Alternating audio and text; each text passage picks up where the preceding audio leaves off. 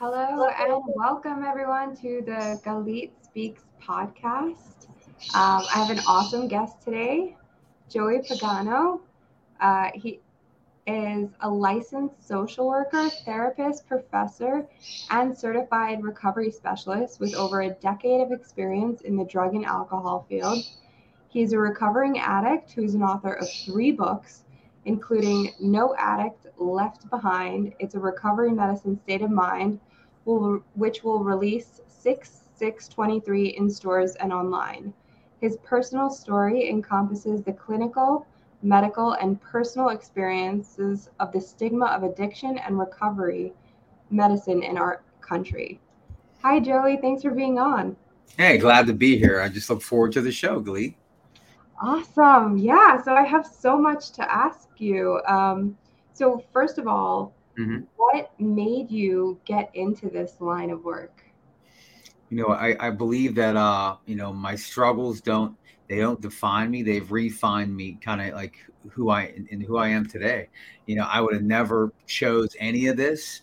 It kind of my past kind of like shaped all this and just set me into set me in motion to where I'm at now. Like social work isn't something I believe that's something that we choose as humans, right? It's something that it chose me, right? So that's kind of how I got here through those hard won experiences, and I wouldn't trade any of it. Wow. So, were you addiction start? And did you think you were going to go on a completely different path before that happened? Yeah, you know what? Addiction just it's kind of crazy how that happens. Addiction just starts very young, like even before the drugs. Where like the seeds of addiction were planted long before I picked up anything, and from the we just say from the trauma of being a child and growing up with the dogma that authoritarian parenting style where just things need to be done in a certain way, getting bullied throughout high school, like all this stuff kind of just set it in motion. Trying to escape in the military, just doing all these things, but like addiction was there, and addiction it just gets hold of you, and it just like it was like the evolution of my addiction, and as I grew up I used for like 21 years. I always say that in a good way to someone to conceptualize addiction, it's like hell isn't just somewhere you could possibly go. It's something that I carried around for 21 years. So it was just somewhere where I lived in those horrible places and not happy with myself and just wanting to die, slowly committing suicide, and addiction just takes you, and I couldn't escape, Galit. I just couldn't escape, and so many times I tried to kill myself. So many times I just wish this madness would end, and I just wanted an escape. But like I said, his life it had other plans, and I survived. Yeah. So, you mentioned you had an authoritative kind of parent. Mhm. And I feel like a lot of times there's a stigma around addiction, that it's Yes. something that it's when you grow up in a horrible situation, which Mhm. in some cases it is, Mhm. but we we associate it more with people who are not wealthy, who are not educated, and that's completely not the case. Mhm. What was your childhood like? I grew up in this family. I grew up from a good family. Okay, it was like a middle class family, but like I said, as I came up with getting I was just different in high school, right? Different in, we'll just say, elementary, and someone that Joey, you were reminded from your parents, like I come up where, like I says, I have a relationship with God and everything, but I was like, it was almost like I was chastised. You need to remember it's because of God this has happened. And then so you have that whole bit. And then you have, you know, um, going to Catholic school, just all the things where it's just this dogma we have in our world. And when I think of the word dogma, I think of a rigid, unbending doctrine. You do it this way, or the other way is not right. So all that, and then I had my family, and they're just reminding me things just had to be. And when you come up with these doctrines, when you come up with this stuff where authoritarian parenting style is built on this stuff, then you have a perfect storm for addiction. You have a perfect storm for mental health disorders to develop with anybody, because as a human being, right? As a human being, I live in a dark corner where in that perfect storm, you just feel feelings of not good enough, and and I don't want to glamorize addiction, but in one sense, addiction kind of kept me alive. Addiction kept me, for whatever it's worth, to not commit suicide, right? Because you have all this trauma and just feelings of low self-worth, low self-esteem, and then you're getting bullied day after day. You just want that madness to stop. So addiction kind of just numbs that pain enough to get through. Not that it's any kind of healthy coping method, right? So someone would, right, and they turn to this unhealthy coping method, and they find out where, with addiction comes a lot of consequences, comes a lot of, right? It's like trying to solve a problem by creating another problem, right? And now you have an addiction. And listen, I didn't even know I had an addiction, nor did I know what recovery was or anything of that matter. So when you don't know what addiction is, and you have this perfect storm for all this stuff happening, and you're just gripping on to any coping method, what ends up happening is, you think maybe I'm just a bad person. I don't know what's wrong with me. It's like the undiagnosed addict, right? You're just clinging on to anything. And that's what I did for decades, because I didn't know that there was a thing called, we'll say the slang words like dope sickness, right? And we know it in the clinical world is like opiate withdrawal. I never knew what that was. I didn't know any of that stuff. I just wanted the pain to numb. I wanted to get through periods of my life and just feel that I was enough, and feel like, and it's hard to feel that way in authoritarian parenting style. It's very hard. You get locked in these corners, and it's just hard to get out of them. And I'm just different. I'm the complete opposite. I'm the antithesis of my parents, right? They are, I don't want to bring, let's say, politics in it, but like, my mom's a very hard conservative, like a Bible Belt, we call them conservative. I'm a liberal, right? And that's just who I am. And there's nothing wrong with either of them. But when you have those different, like our own doctrines, and just like being who we are, you have stuff that clash. My wife and I parent my child a very authoritative way, and my parents did the opposite way. So I try, like, we're just different, and there's no better, no worse. So what I'm saying is, like, a lot, we think in the clinical world, you hear of like a cognitive dissonance.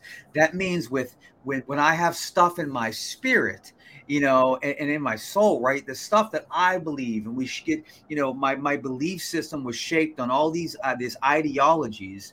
And what happens is when you go through life like that, you have stuff that just you don't agree with, and it doesn't mean it's any, once again, better or worse. It just, it's why, like, we're all different, and diversity is our strength. It's not our limitation. So all this stuff, like I said, was a perfect storm for addiction, right? It's like, what else is there? You don't even know that there's anything wrong with it, but it makes you feel well, right? It makes me feel better. And that's what I thought. I didn't understand that I was going to get dope sick, that I was going to go through opiate withdrawal if I used heroin. I didn't understand that if you numb the pain a lot, for years and years, and you're going to have unfelt feelings, that you're going to have to go through those feelings, that you're going to have to, like I says, if you don't die from an overdose and you survive all that, it's going to take a while for you to progress through, like, some of the, systems of our life, as we go through that. And like, Galit, I didn't understand any of this stuff. but I was a survivor of a catastrophe called addiction, and I was merely surviving. And like I said, I overdosed, a million times. It felt like I wanted to kill myself every other day. And I just wanted to be okay with me. And it's hard to be okay with me when you're going through all these, you have all this storm of stuff going on. You know what I mean? Yeah. So what was your rock bottom? Mm. What turned the tide for you? I remember, and this is after decades of using.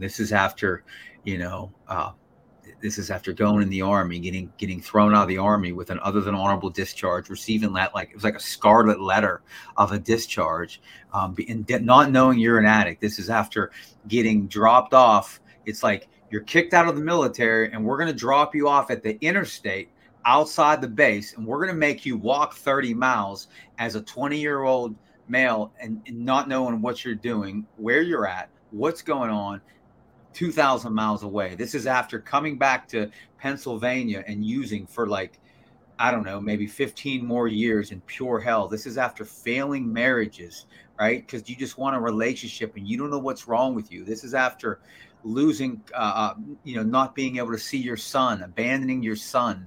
You'd sell anything for the next one. Addiction was king. This is after, like, story after story of degradation, not showering, not eating, burning all bridges. Nobody wanted to be with you, just wishing to die. So that kind of like to paint for the audience to paint a picture on that. I The end went like this, and I woke up one day, and I was at my parents' house, which I kind of was like, I was like the terrorist in my own, in their house, right? You pretty much keep my parents hostage. And the disease of addiction was like a drill sergeant that said, like, you wake up, Joey. And I got up, and I put my clothes on, which was, I, I had like nothing at that time. I barely had any clothes, any possessions. And I said, yes, sir. Right. I just salute the disease, and I wake up and I march for the disease of addiction. And I got to get one more, whatever that one more was. And I march out, and I didn't have any money, and I didn't know what to do, but I wanted to die. And I had like the left side of my brain trying to sell me an idea, and the right side trying to buy it, right? And Joey, you can't be sick today. And I said, yes, sir. And I kept marching down the street. And I'm from a small town, 3,000 people. Everybody knows what, everybody's doing. They all know what I look like. And my iconic image of me was like wearing a hoodie. I wore a hoodie everywhere I go. Right. That's why I put that on the cover of my book, because it really personifies like the addict, who I was. And I wore that hood, and I marched down, and I didn't have any money. And the disease said, Joey, you're going to go in that gas station, and you're going to take that money, and you're going to get high, and you're not going to be sick today. And I said, yes, sir. And I just wanted to die, and I wanted to get out of there. And I went in, and I robbed a gas station, right? I left. I ran out, right? I'm running down the street. I got high, and I kept going. I kept walking down the street, and I just wanted to die. I said, listen, this needs to be over. This needs to be the final days. I can't do it anymore. And so what I did, I sat down on the sidewalk, and it was crazy because it was right across the street from the police station. And I just sat down, and somehow I had a phone. Right? I had a phone left in the dark days of addiction, and I picked up the phone. I called my mom, and I said, Mom, I'm sorry. I failed you. This is it. I says, I'm killing myself. I can't take it anymore. Tell Dad I love him. Tell my kid, like, I can't do it. And I apologize for not being a good enough father and son and everything. I failed. And she's screaming, no. And I can't take it no more. It's going to be worse. I can't stop. And she just, I'm hanging up the phone. And I remember like her screaming so loud as I was reaching down the phone, and I just slammed it down, and I looked down at the ground, and I just felt like just dying right there. And I remember just raising my head and sweat. I was just sweating so bad, and I was so anxious, and my stomach was in knots. And then I looked up in the air, and in the sky, and it felt like I was getting carried across the street. And I'll never forget that moment as long as I live. And I I walked across the street somehow, and I went into the side entrance of the police station. I walked in there, and I saw the detective and the chief, and I said, listen, this is me. I did this crime, and I can't take it no more. And if I use again, like I feel this is the day before I die. And I walked in, and I didn't think I'm like crazy, right? But they seen the pain in my eyes. They seen the tears, right? And they knew. And I remember the chief just putting he's kind of like he put handcuffs, but he put his arm around me, and and he took me, and I knew I was able to finally stop getting busy dying, and I was able to get busy living. And that was it, Galit, and I've been clean ever since. Wow. So was it, did you go to jail or like, and that's where you got clean? Did they give you any kind of treatment? Did you get some therapy there? What was the process of getting clean for you?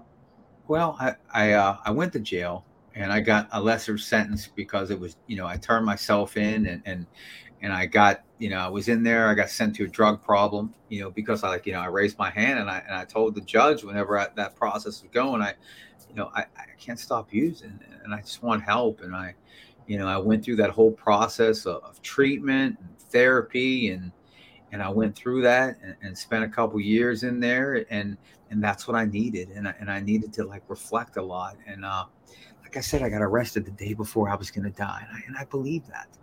And I remember like going through all that process, and getting out, and I had to I got out, and I had to make a decision. Like, what was I going to do? And you get out of jail, and like the disease of addiction says, listen, like, you could do it again. Maybe you could use again. We're gonna try. We're gonna put a twist on this, and maybe you could just try something different. You listen, Joe. You could do it. And the disease of addiction is very powerful, Yeah. and I had to make a choice, and I decided to get busy living, and running in recovery, and I really haven't looked back. And like I said, everything was different. I got out, and I outpatient therapy again, I got active in just being a service in my town, and I got excited about recovery. Listen, we got this. There's this nonprofit group. Okay, it's called Club Serenity Inc. And Okay. they were small. Pretty much just like a 12-step recovery house. Sorry, clubhouse at the time. So I get out, and I acquire some friends that are all in recovery, and then I found myself becoming the president of this nonprofit entity. And listen, like, I got excited, and I wanted to be a service, and I'm running around our we'll say like maybe 20,000 person community of like maybe 6 community towns at all. We're in this place called the Mon Valley. It's surrounded this river called the Monongahela River. So it was a community. And listen, I got a car, and like I get this red Dodge Dart, and I got it all decked out with the full car decals, and I had like this phoenix on it rising from the ashes like an addict, and I got these hands on the hood, and I look crazy, and I'm driving around just helping people. And like, listen, if you were using drugs in around 2013 to like 2016, I was the last person you want to see. I'm there just saving people and throwing them in my car and taking them to treatment, and just getting excited. Listen, I I learned I didn't have any kind of really college or any kind of skills like that. I didn't have any legal skills. I watched YouTube and learned how to write legal paperwork. Like, I filed our 501c3 from just teaching myself how to do it on YouTube. I wrote grants from YouTube. I wrote business plans. I was filing paperwork to have a recovery house. I was visiting. Listen, my one friend Lee Roberts. I remember I had a conversation with him, and I said, "Listen, we got to make a difference. We got to do it all, and I don't know what to do." He said, "Joey, this town needs something, and you just might be the something we need." And I remember, and I went to the city council, and I just, I'm talking for addicts at the city council. I'm advocating without being a social worker, without knowing what social work is, and I'm just speaking, and I'm taking a stand, and I'm helping to save lives, and I'm becoming like an instrument of just recovery. And I did that for several years, and running around and just making a difference, and just trying to be like a recovery soldier in the area. Like that's how it was. That's how it was, Galit. And I was just used as this person to like make a difference. Yeah. Yeah. Yeah. So what made you take the next step into social work and becoming licensed? Mm. It was so exciting. And just like looking back, it's just still, I couldn't even have made this stuff up. I never would have saw this stuff for myself. I couldn't even conceptualize it. It just still amazes me. I remember, so I'm driving around saving people, helping people, right? Doing all this stuff, not getting paid, all volunteer. Okay. And so I'm the president at the time, right? Steel Club Serenity. And these two ladies make an appointment with me. Cheryl Emila, right? She was at the time, she was the executive director, strategic alignment, innovation and strategic alignment for an agency, the same agency, remember, that I went to intensive outpatient therapy at for years and couldn't get clean. It's called SPHS. It stands for Southwestern Pennsylvania Human Services. Okay, right by Pittsburgh, that whole area. So, and then Rita Nichols at the time, she was the Center of Excellence supervisor. So they make an appointment. They want to just talk to me. So they come there. I really didn't know too much of what this was about. Maybe our agencies working together. I don't know. They come in. They come in my office and listen, Joey, we want you to work for us and get paid for what you're doing now. I says, I don't want to do that. I don't want to get paid. I just want to just go help. I'm just running around. I says, I want to be this recovery cowboy. I want to just save lives and just drive around and do what I can and stay excited. No, Joey, listen, we know what you're doing. And a lot of people are seeing, we've seen you in the paper, right? I was in lots of paper articles, tons of them, new, all kind of stuff. I was just being of service. Like I said, I was a recovery cowboy. You didn't need to pay me any money. I just want to be of service. Service is for those we serve. And that's how it was. And they said, no, listen, you got to work. Right. And I was just starting my associates at the time. Right. And I was kind of thinking nursing maybe, or just something medical. Right. I didn't really know, just something like I had that helping. I had that part of me that in my heart that wanted to help, but right. I didn't know what my purpose was. But like I said, sometimes doors of opportunity just continue opening as we walk through them, as seasons change in our life, right? Not seasons like winter, summer, spring, fall, but like our perspective in life changes, and these doors open as we just like walk through them and just say, listen, like I agree to do something, right? And like another door opens, and this was another door being opened. And I remember fighting them in this conversation, right? I'm literally fighting someone to pay me, that wants to pay me, because I don't want to get paid and I want to work for free, right? In the real world, that makes absolute no sense. But that's where my heart was, right? And I walk out of the office and I look up at the wall, and there was a sign that I put up there. It says, expect a miracle. And I was like, dang, what is that miracle? And I realized the miracle was me. And I started to work for them. And I remember in 2017, I started to work for the same company I couldn't get clean at. And I was an intensive outpatient, right? Rehab a zillion times, and just can't get right, right? Behavioral health units, wanted to kill myself, all that stuff. So I found myself working for a thing called a Center of Excellence. And what that is a program that treats opiate use disorder clients in Pennsylvania, that was created by Governor Tom Wolf at the time because of all the opioid overdoses, right, in the opiate epidemic. So that's kind of like the reasoning. But I was doing this before, like, this program was created and brought to fruition. I was doing this for free.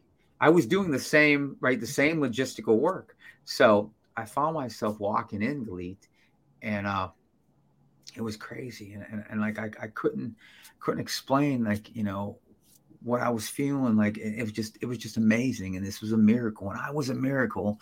And now I'm working at this place, and I'm going out and just trying to be of service, and I'm getting paid. And I, and the miracle just kept changing. I met some pivotal people along the way as I worked there. I met the chief medical officer of SPHS, which became my co-author in my current book, right? Dr. Scott A. Cook. He still is a very, very well-known recovery medicine physician. He did primary care. He did a lot of things. He's mostly known as the traveling doctor. He travels all around the world, and just helps and speaks and presents.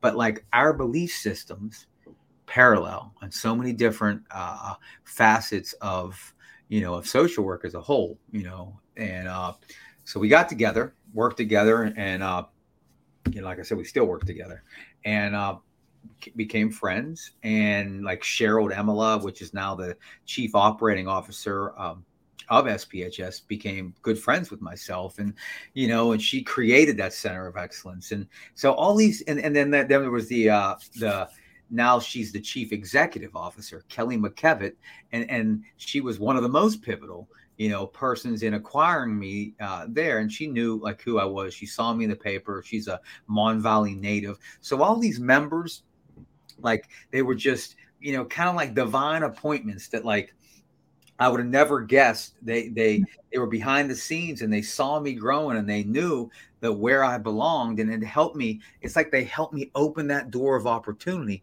when I wasn't strong enough to open it myself. And they you know what I mean? They were like a divine appointment. They carried me through a time in my life that I would have never got through. So I continue to work there, and I stayed in school, and I would have never. And I says, I don't know what to go through, and I changed my associate degree, and ended up getting associates of science in human services / social work. And I graduated, and it was like amazing, right? I got a degree. This is going from, I was just about to kill myself across the street. And I barely graduated high school because I didn't like school, because I didn't like myself, because I got bullied every day, right? And I had a perfect storm of degradation and dereliction in my life. But now I found myself getting a degree and staying in school, and finding out that, like, I do well in school, and I love being in school, and I love learning, and I love just being there. And I stayed in there, and I continue to get degrees. Listen, I got my associates, then I got my bachelor's of social work, and then I got my master's of social work, and then I got my licensed bachelor social work license, and I got my licensed social worker master's license, right? And like, it just kept going. I just kept staying, and right, like, these are with like 4.0. This is with writing several books. This is with, right, working there, doing well. This is with, like, finding my wife. She's in my book. It's part of, like, quit choosing and get chosen chapter. It's like, I wouldn't have chose any of this stuff, but my wife, just like my education, and just like SPHS, just like Club Serenity, just like me getting clean, this stuff chose me. Social work picked me, and I stayed, and I kept, I helped open that door of opportunity, and I walked through it. And no matter what the struggles were, I realized that my struggles did not define me. They refined me into who I am. And I started my doctorate school. And listen, I'm on, like, I mean, I'm barely on any sleep right now. I'm just doing homework before this. And it's, I'm trying to do it ultra full time, right? I'm taking a ton of classes, and, next March I can't even believe it, Dr. Joey Pagano. Right. And I would have never dreamt this. I'm now a project supervisor of the SPHS Center of Excellence. Right. I'm now the whole supervisor of the same agency, corporation, that I couldn't get clean at, that I hated going to, because, like, it wanted some stuff for me that I wasn't ready to want for myself. I was ready to die, but with the disease of addiction, was co-signing my every move. And I just had some kind of faith, and let people believe in me and trust people. And when the going got tough, just like the song, right? The tough got going. and when these experiences and when this collateral damage of addiction happens, right, and all these things happen, like I just got to have faith it's going to be okay. And I just kept walking through these experiences, Galit, and I found myself just continue to grow and continue to be of service. And that's, like I said, it's like that's part of where I'm at right now, and it's just amazing. Yeah. So something that struck me while you were talking is you not wanting to be paid. Is that because you didn't feel like you were worth it? And if so, how did that change? And I think you're partly right. I think the question like answers part of that. I always feel even up to this day, and I don't know, it's just part of me. I think just being an addict and having your own trauma, you still have your own struggles. I think a person still has their own struggles. So part of me, I always feel that I owe. I always feel that I owe, and sometimes I'll have conversations with people, and they'll just say, "Listen, Joe, you don't owe no more. You saved hundreds of lives. You did so much." But sometimes I always feel so when I was being a service for Club Serenity, I just didn't want to get I didn't want to get paid, and I just wanted to be of service, and I couldn't conceptualize anything past that. But sometimes opportunities present themselves, and I think just as a human being, right, and not just an addict, just anybody, like when sometimes we have these opportunities in our life, and when our perspective, like our season, right, when it changes, and even though I didn't feel right, like sometimes like these doors open, and they're open for a reason, right, and I walked through that and just had some faith that just I still feel that I owe, right, I never stopped being a service. People say, like, well, how are you not quitting? Like, you just keep going. They said, nobody else does. How do you do that? I said, part of me still feels like I do. Oh, and I know I don't, but I still feel like that. And I still feel like I need to be a service and I need to help. And like I said, I was spared. I should have died so many times, but I just feel in my heart that I just need to be. I just need to be there, and maybe if I just help one person. So part of me tells me that, and another part still tells me that I owe. You know, and it just, and I think that's why I thought that part of it, Gleed. I would say, but I don't know, just being a service, it always just like filled me up. And I always know there's someone suffering, and I was always able to empathize and go back to when I felt just not good enough. And I there's always someone that needs help, and maybe my heart, like, listen, like, I don't know, I'm always trying to help, and I never had, like, listen, I remember at a point growing up, I always thought like I was weak, and like I always felt different, like because I felt kind, and I felt empathetic very easily, and I thought, like, we come from that dogma, right? Those kind of, or just say those beliefs in our country where, like, in some avenues that's looked at as weakness, right? Like, you don't want to look at that, but like that's who I am. I just want to help people in whatever capacity I can. I'm not saying I want to be a martyr for any of these populations, but like I want to be there for the people that can't, like I want to be there for my friends that didn't make it. In my book, I talk about getting my degree, and I remember walking up to get my master's, and just remember a conversation I had with one of my friends that he wanted a college degree, right, when I didn't even want one. And I couldn't even conceptualize that or see anything past where I was at. And he did. He saw that, but he didn't make it. He died of an overdose because he didn't stop using. And sometimes I wonder, like, why did I get spared? I used for 21 years. I used heroin a zillion times, right? I robbed a gas station. I could have been killed so many times. I tried to kill myself. All this stuff. Why didn't I die at those times? And sometimes it's just easier to like quit questioning that and trying to understand. I'll go crazy if I try to understand that. Sometimes, like in that moment, getting my degree, I just got to accept that, and I was spared for a reason, you know, and part of that is like why I feel I owe. I just want to be of service, and I just want to help people. But like I said, helping, my season changes, and I'm able to help people in just different ways. You know, Yeah. and that's just what happened. We all find our purpose, and sometimes our purpose changes, you know, and that's what I feel.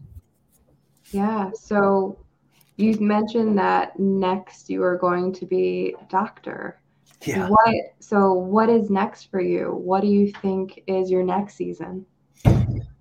Well, here's where I felt getting led. So my wife's in school right now too. She's getting her bachelor's of social work.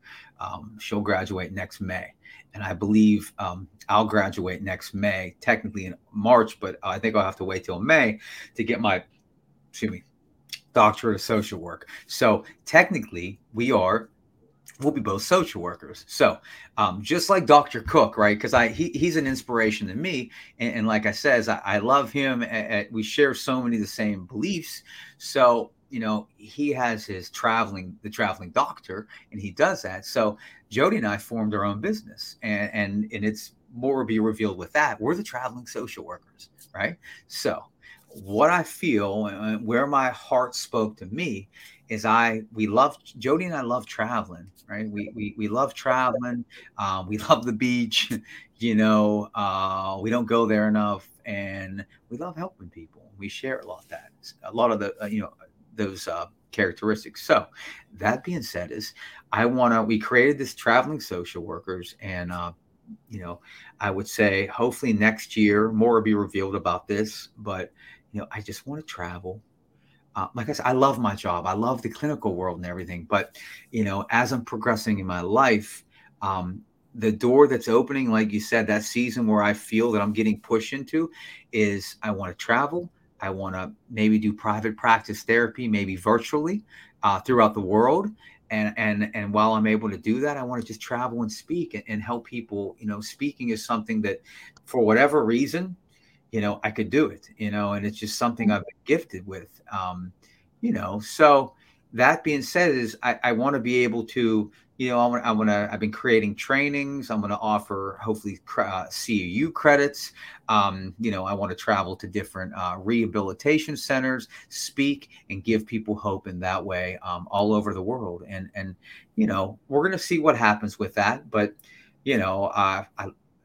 that's happening at the same time as my book's coming. It's actually coming out. We pushed the date up, so now it's actually coming out April 25th.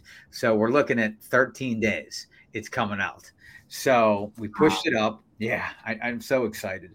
So I've been I'm doing a lot of book signings, and I want to. That's what I want to do, and maybe I've been blessed with the gift of gab and be able to speak, because that my purpose is is evolving, and it's going to be hard walking through that door. I mean, I love SPHS. I'll probably stay there in some capacity, but I never know what the future will hold. But I want to be pushed into, I just want to just trust the future, and trust where I'm going to be. Like I said, I love the center of excellence, and I don't know. I mean, will I still be there? I might still be there, in years, and maybe continue into maybe executive management at SPHS, but whatever happens in that part of my life, the traveling social workers is definitely evolving also. So whatever I'm going to do, it's just I'm going to just trust that process, and just be of service. And just like I trusted Cheryl and Rita and Kelly with Club Serenity and SPHS, I got to trust what's next for the traveling social workers, and I got to trust, and I think that's where I'm going. That's amazing. So here's something that I feel like will be really beneficial for anyone who's listening, because I think that all of us either know someone or have struggled with addiction ourselves. What do you think? What is the best advice that you can give someone who's worried about a friend, a family member that they believe is going through addiction? Oh wow! And I speak a lot about this in my book. And like I said, recovery is individualized. And like I said, I would never claim to know what's best for everyone. And I make sure I put that as a statement in my book. I'm a clinician, and I have a lot of experience, and I'm an addiction, or I'm a recovering addict that suffered from addiction, right? So just because I have all that, I still don't know what's best for everyone. But what I can say is I offer solutions which can apply if they're right. They can apply to a person if that person is going through whatever modality of care that can they could have. So, for example, one, just don't give up. And just like my mom, speaks in the book about that. It's just sometimes you got to discern. And when you think of discernment, sometimes you have to love people from great distances.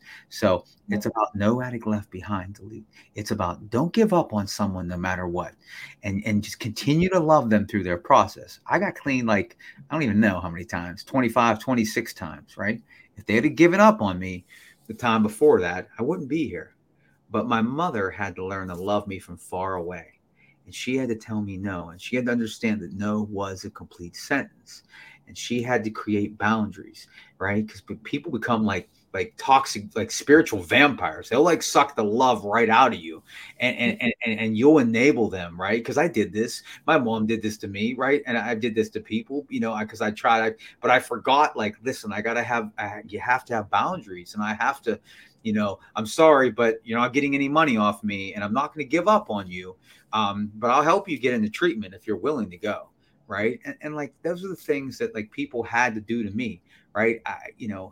When you overdose, like if I'm not ready to get clean, then my mother couldn't say the right thing to me.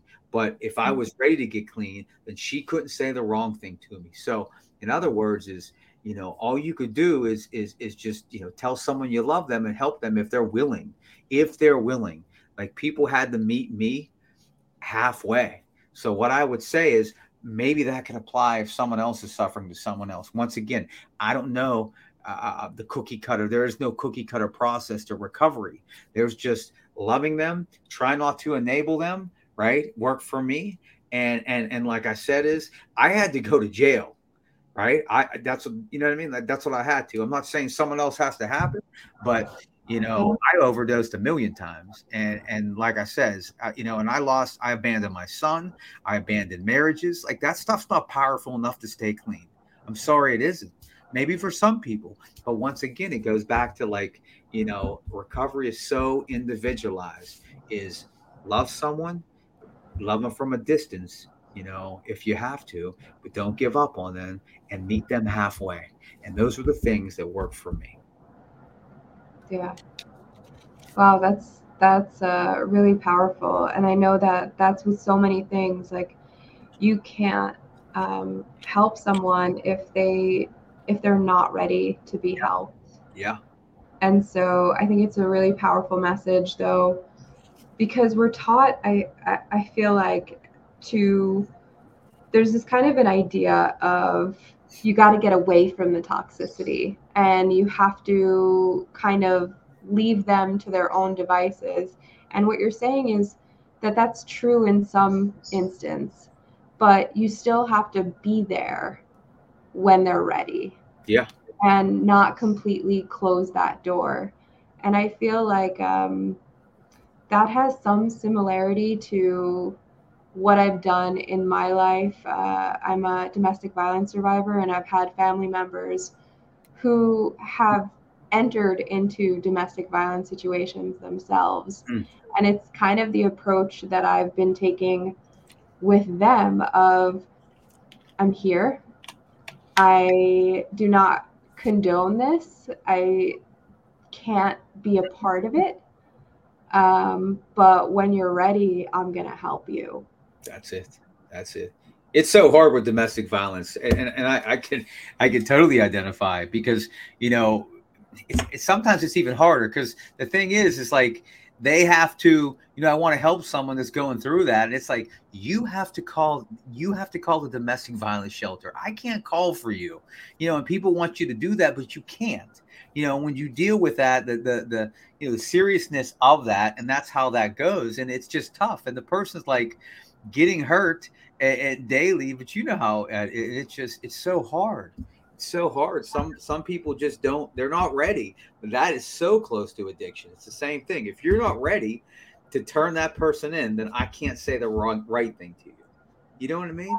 Oh, And I totally think that it is being addicted yes, yes. to, it, like you said, it's this the hell that you carry with you, Mm, yeah, right? And sometimes that hell is really comfortable yes. and you sit in it. Mm, Um, and until that hell is so uncomfortable that you have to get out of it, like that's going to be your life. that's it, Galit. Distorted comfortability in familiar pain. Yeah. And yeah, that's just addiction 101, you know. It's a shame, but that's kind of like the monsters we live in, and they just, the toxicity of those addictions just, but there's, like I said, there's ways out, and not everybody gets out. You Yeah. know, I could have easily just made one decision, when I was sitting on that curb, and if I'd have made that different, I wouldn't be here. But for whatever reason, like, I made a different decision, and I was able to live, and like I said, I didn't have to go to school and all that, but I just believe that, listen, I everything I made is just to better someone else. I got Yeah. a governor's pardon, right? Like, I might have got those criminal charges, but then I applied for a governor's pardon, and years later, right, I have no record. I don't have anything. I was pardoned by the governor. I mean, I'm in the middle of a discharge upgrade with the military, and like I said, my life just goes on and on and on and on, you know, just but it's just like just showing up and walking through those fears and believing that there's light at the end of the tunnel, whether it's domestic violence, whether it's substance addiction, whatever it is. Like, it's hard going through that, but if you do, like, there is light at the end of the tunnel, and there is hope. I mean, I without hope. really, yeah, I really love that you said that you applied and got a pardon, Mm, because that in itself, I think, is something so inspirational. Like, yeah, you can make a mistake yes. and still not be affected by it the rest of your life, because we sometimes think about, like, Mm, oh, this is a point of no return. And yeah, there are moments like that in our lives, but there are also ways that you can come back from almost everything. And even if you can't necessarily take it away, you can uh, kind of give, like you said, you owe something, right? yes. You can give back until the scales are made somewhat even. Yeah. Yeah. And I think that's why I keep chasing that. And hopefully one day I feel that they're even, but I'm gonna, until then, I want to just keep serving. And like I said, some days I'm serving my family, right? Some days I'm just being there for my daughter, and letting her be autonomous in her decisions. And I told you, like, we're very authoritative, right? We try to meet my daughter, my son, where they're at, right? And then we try to let them express, and just show them it's okay to just tell us if they're struggling. Like, if all the kids are smoking weed, they're vape pens and all that stuff is, right. She's 14. That's everywhere now. And I try to express that, like, welcoming environment in our household. So, right. And addiction's like real, right. At 14 today, it's crazy. Kids, and I want her to, like, know, like, if your friends are doing something, just learn from Jody and I, my wife and I, right. And it's those same principles, yeah, right, of domestic violence, of addiction, of all that stuff, where they feel that, like, they're locked in a corner, or they can't get out, and they get codependent, right? That was just me, like, codependent on a drug, whatever you're codependent of, right?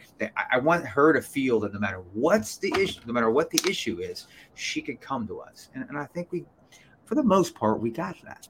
I can't stop her to use drugs. No one was able to stop me, right? I come from a family that was, like, very authoritarian, and you would think, right, middle class, right? It's fine, right? Not my son, not my son, right? But the truth of the matter is addiction, just like everything else in this world, doesn't discriminate, right? Yeah. It just doesn't. It doesn't matter who you are, a movie star, wherever you come from, the lowest of socioeconomic levels. It doesn't matter. right? Bullying and all that stuff's real. Now it's even more advanced now, right? My daughter has to deal with cyberbullying, stuff that we didn't have to deal with, and now they have to deal with that. And you wonder why all this stuff in our world is crazy. You know what I mean? Because now stuff has progressed. So now like addiction is like it's not like starting at 17, 18, like it's starting at like 12, 13, right? Even younger. You see this, and all this stuff is happening. So that's what we try to do, Jody and I. And we try to just bring that welcoming attitude into our family. Yeah. So we're coming up on an hour, so I kind of want to talk a little bit about the books that you have and the different things that you have going on next. Okay. So you said you're an author of 3 books. Yes. And where can we find them? What are they called? Okay. Well, the first book I've written is called "When My Heart Speaks, I Listen" by Joey Pagano. It was more just like a little reflection book. It's on Amazon now.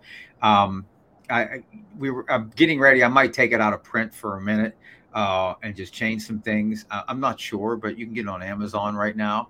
It was my first book. I self-published it. Listen, I sponsored this guy in my program, and I was I was I was writing on Facebook all the time, and I couldn't see myself as a writer. And he says, "Man, you should write a book." I said, "What do you mean write a book? I can't write that well." He said, "You write pretty decent." I said, "How do you know?" He said, "Listen, I'm retired now." He's an older gentleman, and I was an English professor. It's the same college I'm at. I was at, right, and I got my associate. So I wrote that book, and I did it. And it was only, I think it was maybe 70 pages, and my writing skills, it progressed. So that was the first one. The second one was more a little bit more advanced. It was called "One More and Not Enough: Inside the Mind of an Addict." So tells part of my story, just some little insight of some thinking of an addict. And that's on Amazon. And it also, that was just like a continuation of the first book, just a little longer. And so the next one was several years later, and that's getting released on April 25th. So how that came to fruition, about it was like 3 a.m, and last year I was taking a shower, and I closed my eyes, and I had a thought, and I woke them back up. I said, "Huh." I said, "I need to write a book, and it needs to talk about not giving up on someone no matter what." But remember, like the themes we talked about prior in this show was like sometimes we don't want to give up on someone, but sometimes we have to love them from a distance, right? So that's what it's about. No addict left behind. And as I got out of that shower, I dictated this to Dr. Cook. I said, "Listen, we got to write this book." And I'm just dictated this whole thing to him in Messenger.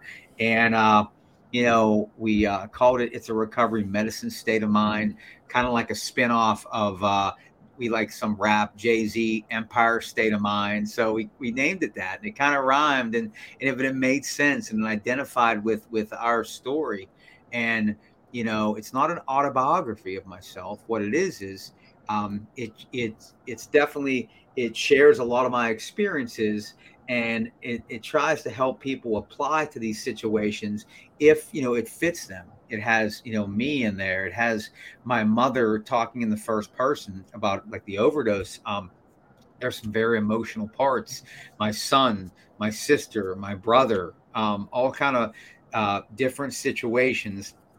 The stigma, like it rips. I mean, a whole a whole new level of stigma. It's into our nation. Like what's going on? The stigma, what really happens in the ER. The stigma, what really happens in the professional sense of first responders. Like all that stuff, and it just gives these tangible experiences. If you're an addict, if you're a parent of an addict, if you're that professional, like what really is happening in our world. And then Dr. Cook speaks, and we go into a chapter about solutions. Once again, I don't have the solution to recovery. I don't know it all or anything. We just split that chapter up into family, social work, family, and medical solutions. And we talk about how it's individualized and there's many paths. And yet we don't endorse any specific path. If, like I said, it's just to love people through however they need to recover, and don't stigmatize them while they're recovering, and don't worry about the dogma, the doctrine, which just because you think this is right. My dad used to say, why can't you just clean today? And I says, or why can't you just quit? Well, if I could just quit, I wouldn't be in recovery. And like I says, that those thinkings or those themes, right, are keep us into the dark corners where an addict lives. So I talk about those dark corners, and I talk about the stigma, the dogma of our nation, in all those areas. I talk about the different methods of recovery. I talk about when harm reduction is all we have. We meet people where they're at. I talk about no veteran left behind. Right? It's no parent left behind, no child left behind. So those populations can see what really happens when you have these perfect storms of addiction, mental health, stigma, and all this stuff combined. And so I talk about all that. So Dr. Cook and I, we wrote that. I want to just help people, and that's where, like, the season of my life that I'm in, and it's being released, everywhere. Well, Amazon online, and then soon to be to bookstores, but you can get it on Amazon.com on April 25th. That's awesome. And how can people reach out to you if they want to work with you, or in your upcoming business, or do you work with people individually on Yes. it? Yes. Like I said, as I'm preparing to travel to speak around the world, I offer, like I said, private one-on-one therapy virtually, anywhere in the world. Like I said, that's coming. That's a traveling social worker.